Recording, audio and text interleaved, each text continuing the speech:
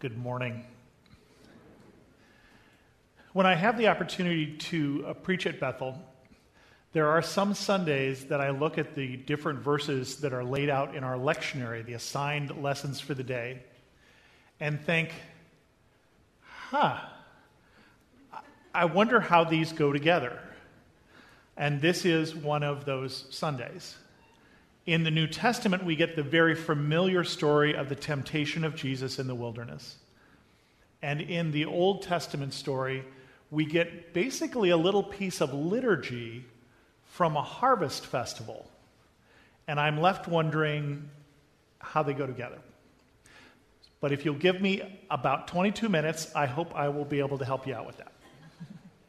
So let's start here with the Old Testament. The book of Deuteronomy is where our lesson came from today. And many of you know already, but the book of Deuteronomy is literally, the name means the second law or the repeated law. Because it's the second time that Moses is going to give the people of Israel the law. And it's a series of 5 sermons by Moses. And our section this morning is the 5th and final sermon. And it's given to the people of Israel as they're about to enter the promised land. They're literally standing at the Jordan River, and they're going to go into the promised land. And Moses gives these sermons. And in the middle of this is this section we have from today, which is talking about a harvest festival. And it's talking about the first harvest festival of the year. It's a spring harvest festival. It happens in May or June, and it goes by 3 different names, and you know it, but you may not know that you know it. The Hebrew name is Sukkot. The English name for this is the Feast of Weeks. And it's the Feast of Weeks because it is 7 weeks after Passover, or 49 days. When the Old Testament is translated into Greek in the Septuagint, that 49 gets rounded up a little to 50, and so we know it quite often as Pentecost. And that's the feast that they're talking about celebrating when they get into the Promised Land. That festival that for the early Christian church is the time when the Holy Spirit comes and the church gets started. They were there celebrating this harvest festival that Moses is telling them, when you get to the Promised Land, finally, you need to celebrate this. But the reason why Moses is telling the law again, and the reason why this passage is here, is the people that he left Egypt with are not the same people he is standing here at the Jordan River with. 40 years have passed. And we're familiar with the story, I hope, that what happens is that when God brings them out of Egypt in the book of Exodus, with mighty signs and wonders, with 10 plagues, with the Passover, he then leads them to Mount Sinai where they get the law, and then about a year later they end up at the Promised Land. Not 40 years later, but 1 year later. And they send in 12 spies to see what this land is going to be like. And 10 of the spies come back and say, whoa, we can't do this. They are giants, and we were like grasshoppers in their eyes. And 2 of the spies, Joshua and Caleb, say, in essence, that doesn't matter. It doesn't matter how big they are. It matters how big God is. But they don't listen to those 2. They listen to the 10, and they say, we won't go in. And God says, okay, you won't go in. Now, do I have in the congregation today anybody who is 11? Do I have an 11-year-old? We got an 11-year-old? Okay, thank you. That's helpful. Do I have anybody, and another one over there, do I have anybody who is willing to admit they are 51? Okay. Good try.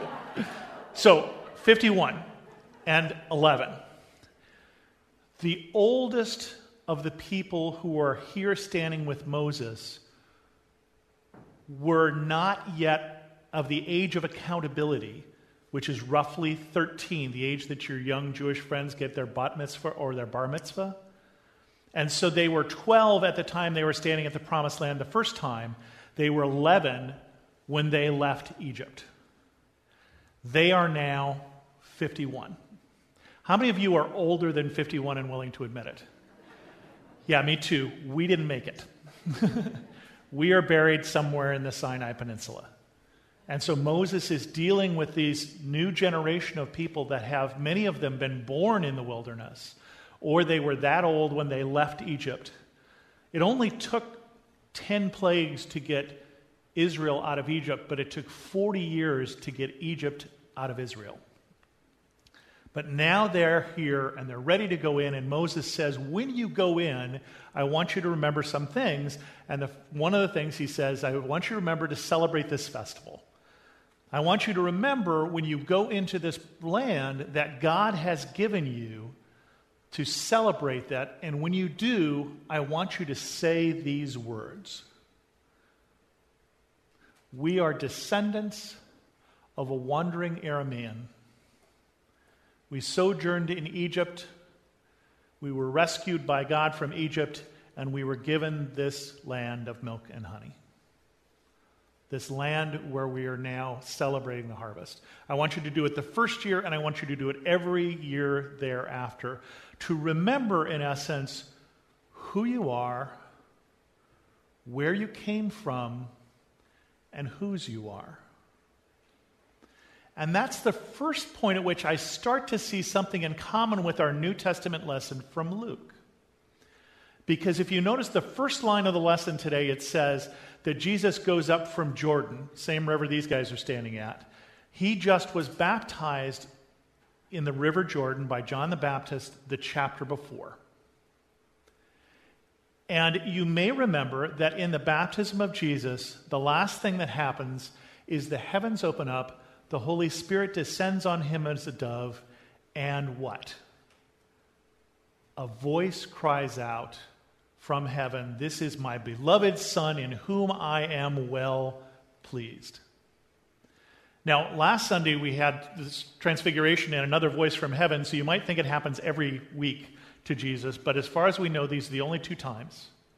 And it's very significant because in this time of temptation, he gets 3 temptations, and the first and the third, Satan starts with what words?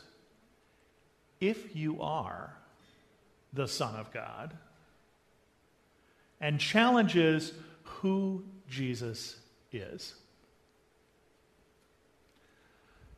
Going back to Deuteronomy, I left out something a little important. When I said that this is the 5th of the sermons given by Moses to the people of Israel, the people of God, as they're about to enter into the Promised Land, it is the 5th and final, and it is given on the last day of Moses' life. He will give this sermon and then he will die. He will not go into the Promised Land because of something else that happened in Exodus. And they are going into the Promised Land tomorrow. And so Moses has one last chance to talk to the people of Israel. And so, yes, he tells them this liturgy that they should do. You should remember who you are and whose you are and where you came from. But he goes on the next 3 chapters to talk about temptation. That you're going to be tempted to be drawn away from God when you get into the Promised Land. And he talks 1 chapter about the blessing of obedience, 1 chapter about the curse of disobedience, and ends the whole sermon with a choice. Choose God and live.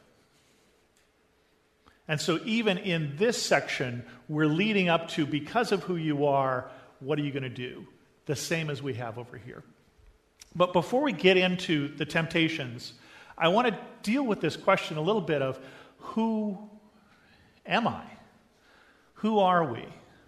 I've been dealing with this a little bit at Bethel here over the last couple of months. How many of you have taken the IDI, the Intercultural Development Inventory that Pastor Ben has been wanting everyone to take, that will help us in our ministry to people who are not like us? And for those of you who haven't taken it, there's a lot of questions in that test, if you will, that are of the form of, are your people more or less in this fashion different from other people? Are they better than this, or are they less than that? Well, one of the things you have to figure out is when you're answering those questions, well, who do you think my people are? Who do I think my people are? And I found myself asking that question as I was taking the IDI was, who are my people? I know when Joan fills out that survey, she first goes to their New Yorkers, because that's where she grew up. And that is fundamentally more important than Irish, German, or whatever that might be, or even American. For me, I probably wouldn't go to Northern European as a defining metric of who I am first, German and Danish. I would probably go to a Silicon Valley nerd before I'd go to anything else. A Californian, sure. A blogger, a podcaster, an occasional preacher, a pasty white programmer. I am a lot of things. I am a walking Venn diagram of influences in terms of who I am. And so were the people of Israel over here. They weren't just all one unanimous people. They were priests and they were shepherds. They were people of the tribe of Levi and they were people of the tribe of Benjamin. But overall, Moses is saying, remember this. Remember that you are all also descendants of a wandering Aramean, descendants of Abraham, and that you are chosen by God, brought out of Egypt, and given this land. So let's talk about those choices now that we've established who we are, that we are all of those things that define us. We are from where we're from and where we grew up and our nationality and our vocation.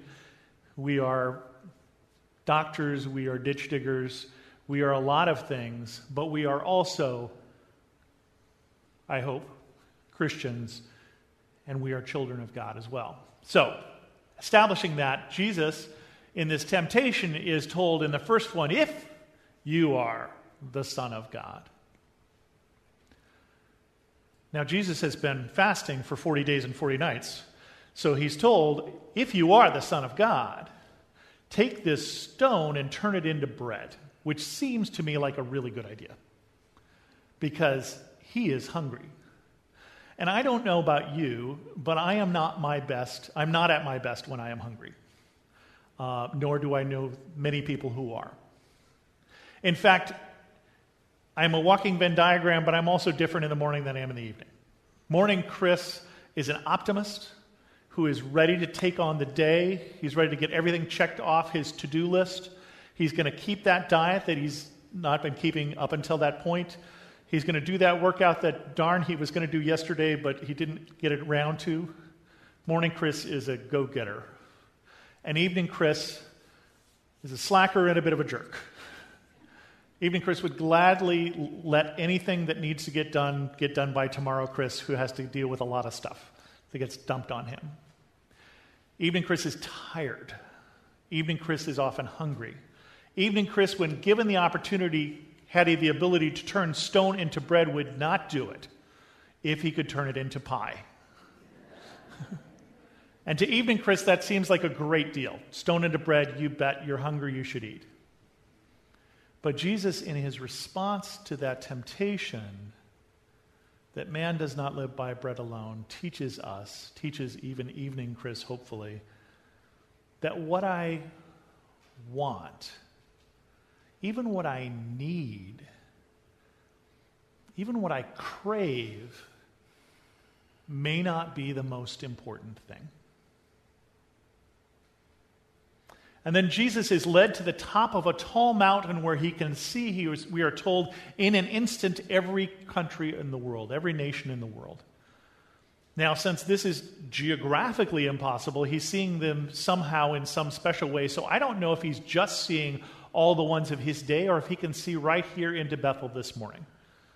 And he sees all the people of every tribe and nation. And Satan says, you want them? I can give them to you. They were given to me by us, and I can give them to you. All you have to do is worship me. And I think by this point, Jesus knows that this is not the plan of God. That the plan of God, I think he is full aware by this point, involves, yes, taking back, wresting some of these people out of the hands of Satan, but doing it via the cross.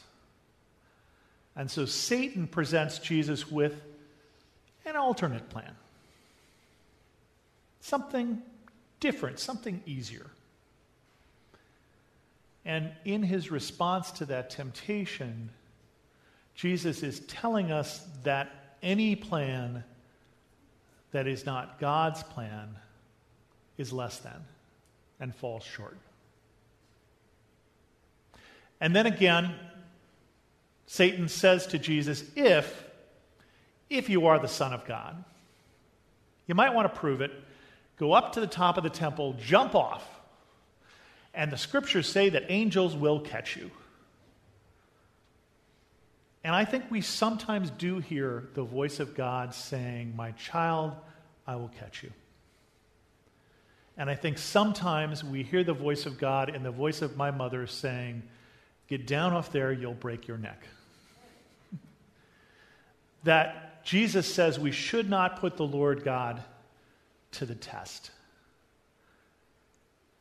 God does not have to prove his love for us again. And I thought when I was reading the scripture of a book of poems that I was given in 6th grade, I have a dog-eared book of poems called The Light Brigade and Other Poems. And in there is a poem called The Lions and the Glove. And I'm guessing that none of you have ever read this poem. Okay. I won't read it for you, but you can look it up if you want, The Lions and the Glove. And it's a story of the king who gathers all his nobles, and they're feasting, and they're enjoying a spectacle in an arena of lions fighting each other down in the sands of the arena. And the king says to the nobles, better up here than down there. And as he does, one of the ladies who is there with the Count de Lure, she thinks, oh, I can have my love, the Count de Lure, prove his love for me amongst all of these people. And wouldn't that be great? And so she catches his eye, and she takes off her glove and very intentionally drops it into the arena that is filled with roaring lions. And the Count de Lure bows to her and quickly hops into the arena, snatches up the glove, and before the lions can react, jumps back out again. And the poet tells us that he throws the glove, but not with love, right in the woman's face. And the king says, well done, because it is not love, but vanity that sets love a task like that. God doesn't need to prove his love to us again, because he did it on the cross. When Jesus resisted that second temptation of taking a different path, an alternative strategy to the plan of God. And on the cross, he took a disparate bunch of people. Some children, descendants of a wandering Aramaean, some of the tribe of Levi or Benjamin, some shepherds and priests, some New Yorkers and Californians, some doctors and ditch diggers, some pasty white programmers from Silicon Valley, people of every language and tongue, people from all of those countries and nations that Jesus saw from the top of that mountain, and people of every color and hue, and he made them one people, the people of God. And so, people of Bethel, people of God, I encourage you, as Moses encouraged the children of Israel, let us choose God and live. Amen. The love of God is immeasurable. It's unchanging. It's indescribable. Because God loves you so much, you can sleep through the night in peace. With Abide Bible Sleep Meditation, you can fall asleep fast with relaxing sleep stories based on Scripture. To start listening now, go to lifeaudio.com or search your favorite podcast app for Abide Bible Sleep Meditation. You can also download the Abide app for more biblical meditations at abide.com.